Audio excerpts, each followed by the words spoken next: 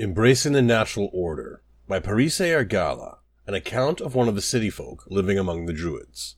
I grew up in Vastir. The city has always been my home. I grew up surrounded by stone and had streets to guide me as a child. But like all residents of Vastir, I grew up with stories of the wilds beyond the city walls filling my imagination. Vastir makes up such a small part of the island, but even so, it can feel like your whole world. It certainly felt like mine. And everything outside Vastir was a magical unknown, spoken about by adults in soft voices.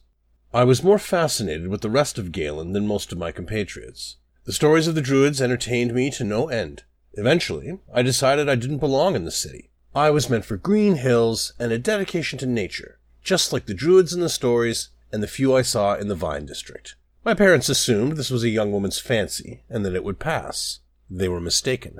When I was 17, I ventured out on my own with nothing but a pack of provisions and my favorite walking stick. I headed for Glimmertarn, the Stonelore Circle's settlement to the north of the city. I understood the Stonelore Circle to be the friendliest of the circles, and most accepting of those who wanted to take up the druidic way of life. I charged confidently ahead, ready for a new beginning.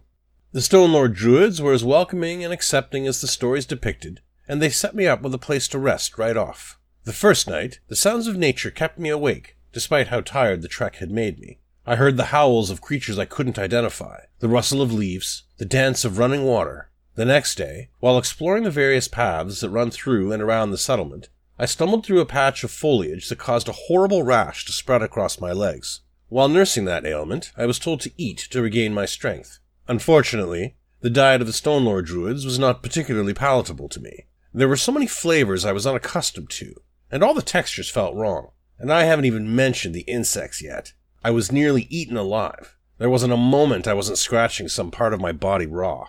After 5 days in Glimmertarn, I decided I had enough. My dreams of becoming Druid Parisse were swiftly and succinctly crushed by the terrifying reality of nature. Thankfully, the Stonelore Druids I interacted with most closely were very gracious.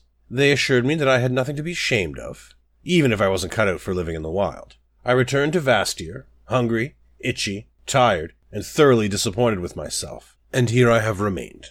This account is important, not just for my own edification, but for others like me who grew up dreaming about the exotic life of the Druids. I'm glad I honored the desires of the young woman inside me and explored the land beyond Vastir's walls. Though my adult self eventually decided that she would be happier safe inside the city and not out among nature, at least I was brave enough to try.